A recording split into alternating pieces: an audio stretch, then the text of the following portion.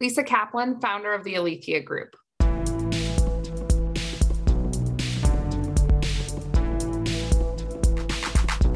Extremely is a podcast for anyone who wants to understand and interrupt modern hate and extremism. Hosted by Oren Siegel and brought to you by ADL and American University, these conversations feature expert analysis and fresh perspectives on this global threat and what it might take to stop it in its tracks.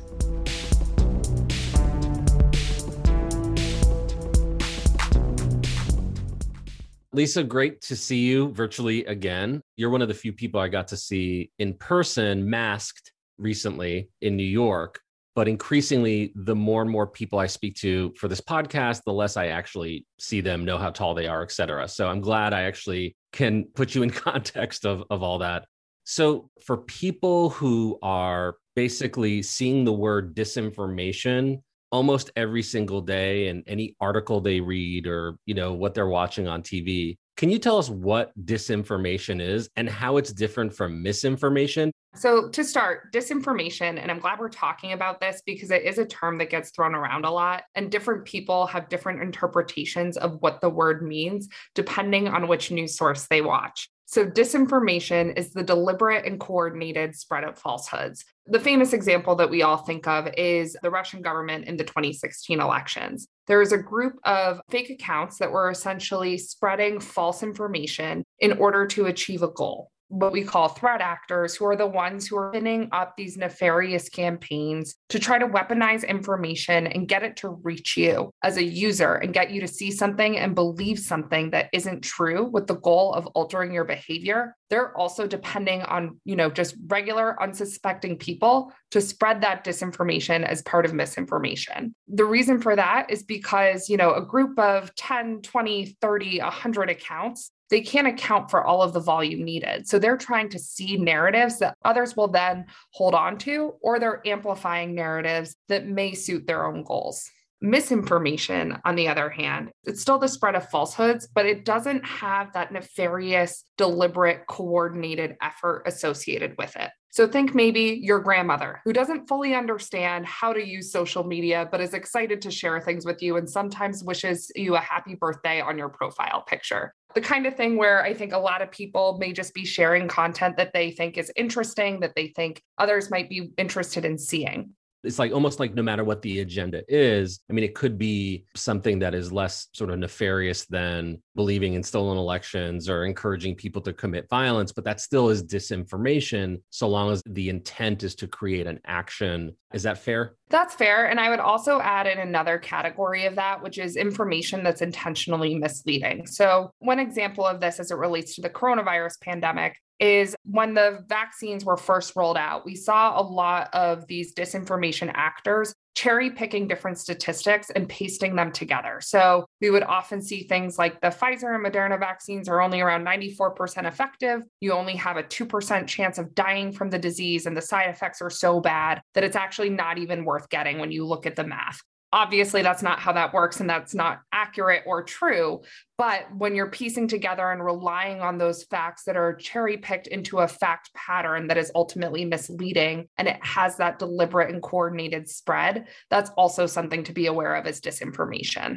Is the volume that we see disinformation spread at also one of the reasons why there's so much more attention and concern? I remember back in the day having arguments with my friends about, some basketball thing, and people would take their statistics out of context intentionally to make it seem as if the Celtics are better than the Knicks or something like that. Obviously, two people engaging in an argument, but the concern here is the ability for these false narratives with agendas to spread much more broadly, right? Is that one of the reasons why you've created your group in order to address this? So I think there are a couple of things that make disinformation different than just good old-fashioned political spin or lies. The idea of lying or spinning content in order to achieve a goal is not necessarily new or novel. However, one of the things that we've learned over the past decade or so, and disinformation and propaganda have been around much longer than that, is when it takes place on the internet, the speed at which it spreads is incredibly fast.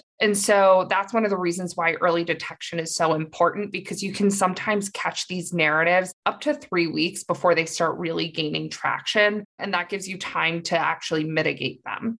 But one of the reasons why we're hearing so much about disinformation is one, because it's fast, cheap, and easy to do. And so more and more individuals can create their own disinformation campaigns. So what we were talking about in 2016, and it's largely taking place in the political realm and being something that was monopolized by state actors, has now spread to target consumer brands as marginalized groups and communities, specific individuals, human rights activists. We see disinformation used as a means to do everything from short a stock to try to intimidate candidates from running. It really does run the spectrum, and it all comes back to the idea that we have more actors in the game. According to Oxford, there are now over 80 countries who are actively participating in disinformation efforts or influence operation efforts. And again, because it's so fast, cheap, and easy to do, we're also seeing private entities, private individuals spinning up disinformation campaigns and networks because they're financially motivated as well. So I think the reason we're hearing about it more and the reason why there's more volume is because there are more actors in this space, and those actors are all trying to achieve different goals. Ultimately, though, we as information consumers are always the target because they're trying to reach us to make us believe something that may not be accurate. Is the truth enough of a counterweight to that? It really depends on the topic, is what we've found. But generally speaking, the unfortunate answer is no. We've found that fact checking helps, and it helps in creating a paper of record, and it will help with reaching some audiences. But take, for example, the big lie, which is the idea that the 2020 election was rigged or stolen or interfered with, when in reality, it was the most secure election we have ever had. The challenge is you can tell people over and over again that the election was safe and secure and the results are valid. We still, to this day, have people who believe that the 2020 election is not valid. What does help, though, what we've found at least, and this is where I think the work of investigations becomes increasingly important, is when you add more context to the conversation, when you show people who is behind a disinformation narrative, how the information was spreading, that somebody was trying to take advantage of them. What we found is that the universal truth is nobody likes to be fooled. So if you can show people and really show them the fact pattern around how the information spread, you have an opportunity to create more context and then be able to insert the truth. That makes a lot of sense. I sometimes think that even by creating that additional context and maybe trying to let people know that there are individuals intentionally trying to take advantage of them is important. I do sometimes fear that even repeating the disinformation in an effort to counter it, in some ways, depending on the circumstance, could elevate that. How do you sort of view the need to counteract with information and background versus unintentionally amplifying it by merely bringing more attention to it? This is where I think, again, really understanding the information flows and the impact that they're having becomes critically important. Because to your point, let's say, for example, and everything I'm about to say is false, a narrative is going around out there that says Lisa Kaplan kicks dogs. I do not kick dogs. I just want to say that one more time. Yes, let's underscore that. She does not kick any animal. Big dog fan over here. But the idea being, let's say it's one or two Twitter accounts that are saying something like that. If I then go out and say, I do not kick dogs, I'm probably going to draw more attention to it than one or two fake Twitter accounts that really didn't have any traction. But let's say all of a sudden it's trending on Twitter, it's being spread across Facebook groups, there are protests outside of our office, we've got a level 10 crisis. Then I may want to come out and say, hey, look at all of these pictures of me hanging out with my dog, proof that I'm a big dog fan. Notice how I never actually repeated the rumor or the initial lie. So there are different ways that you can get around that. And it really just depends. Is this something that's being said on one platform in one conversation? Or is it happening across the internet? Is it something that can be quietly dealt with? Is it rising to the level of false or defamatory where I have legal options? There are all kinds of different ways that you can mitigate a disinformation narrative, including enforcing laws that are already on the books.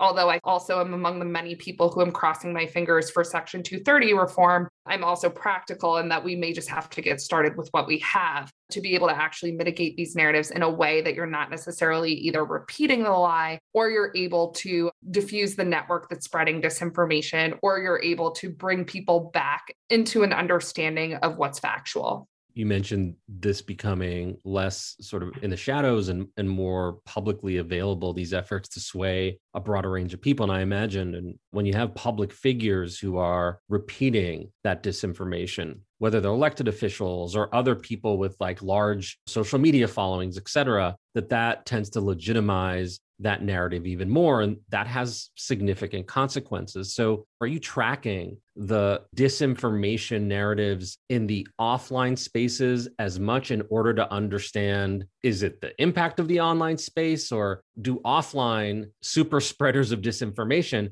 impact the online spread of that as well? So it's online and it's offline. So all of the work that we do is entirely open source, and it relies upon information that we're able to glean from the open web and deep and dark web as well. What it is that we've found is some of those events. So going back to the idea of filing these lawsuits as it relates to the big lie in the 2020 election, that does impact disinformation narratives and conversations. But if we accept the premise that disinformation is ultimately trying to influence us as people, when we look at those different individuals who may be trusted in their communities, and that could mean anything based on any community. So it could be an elected official, it could be a public figure, it could be a religious leader, it could be a football player, people who are either spreading disinformation or misinformation or just providing a perspective that is factually inaccurate. I think the way we look at it is, how does that legitimize a narrative in the eyes of people who trust that individual? On the flip side, you can also look at who else do those individuals trust in that conversation? Is there maybe a journalist at a paper of record? Is there maybe somebody who's able to get accurate information out there about any given topic? And that's where we've also found some successful interventions as well, specifically as it relates to partnering with different sports teams around Get Out the Vote, or being able to empower companies to be able to take control of their own narratives and put out information that their consumers trust them to share.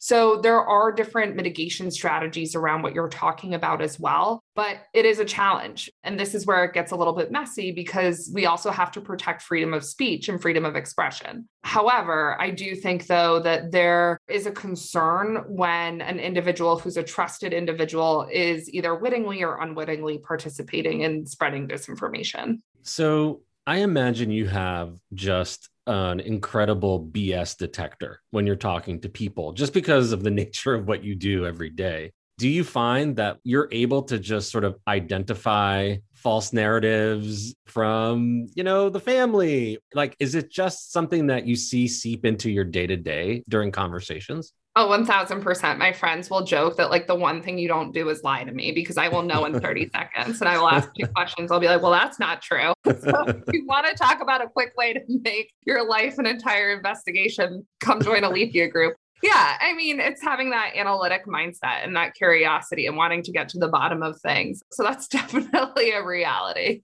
You mentioned some of the tech companies and tech industry. So how did you end up founding an organization dedicated to pushing back against what some would argue is one of the greatest threats to democracy?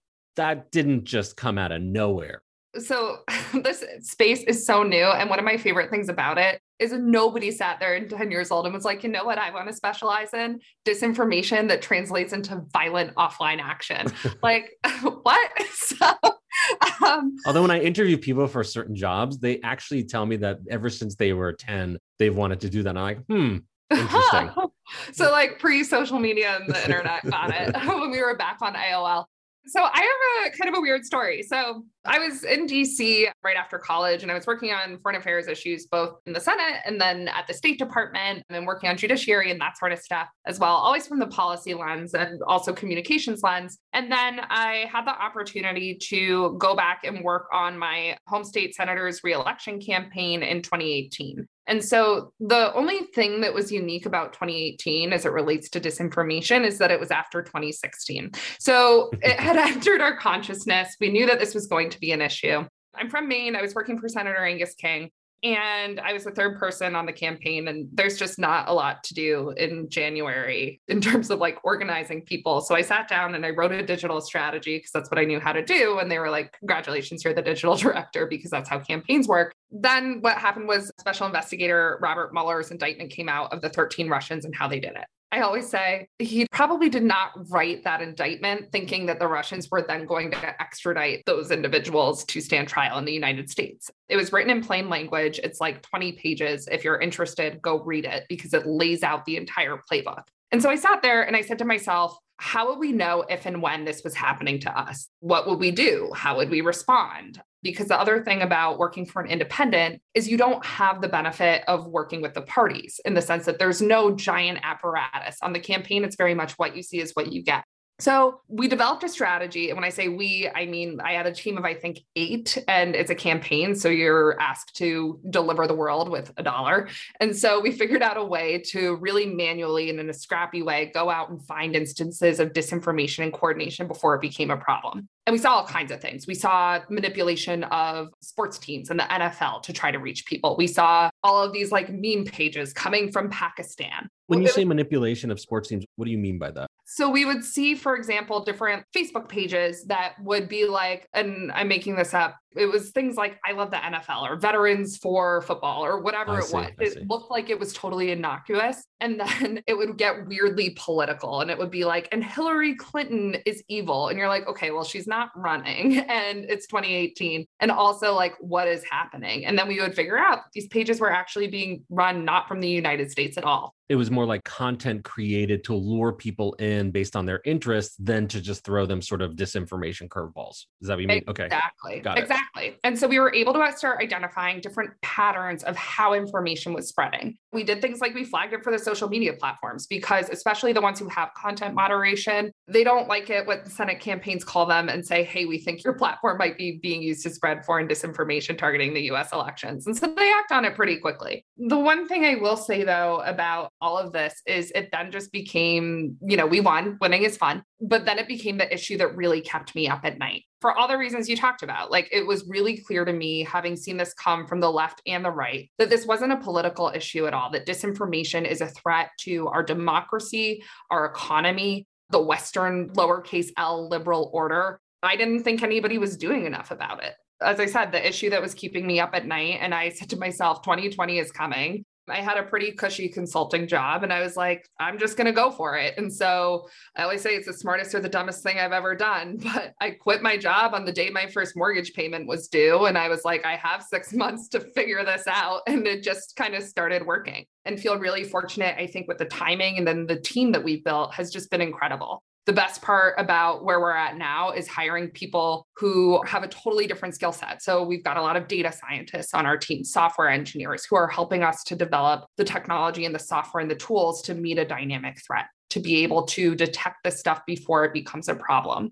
Mortgage due and the decision to not just find another entity to join to sort of do this work with, but I'm going to create my own organization to do this. What was the calculus there? Because that's a extra moment of truth beyond just saying I'm switching gears and jobs. This was back in 2019. The space has gotten a little bit more crowded. There are a lot of people who I think are trying to tackle this problem in different ways, but there were only like 2 or 3 companies that were doing this. And I just didn't think that they were taking the right approach or the approach that I would take. Another company is really great at analyzing content that's already been taken down or identified and really explaining it to the public. And all of those things are awesome. But I wanted to build an organization that could go out and hunt these threat actors and be able to identify these instances before they became a problem so that we're not talking about what's trending on Twitter. We're talking about how to prevent something from reaching the broader public. And that's where we've really been able to find our sweet spot. So that's how I look at this problem is like by the time something is already widespread across social media platforms or, people are again protesting in front of the office kind of situations, it's too late. You're in a crisis situation. How do we get out in front of that? If your stock price is tanking, you could have prevented that probably. So how do we get out in front of it? How do we identify these early instances of coordination?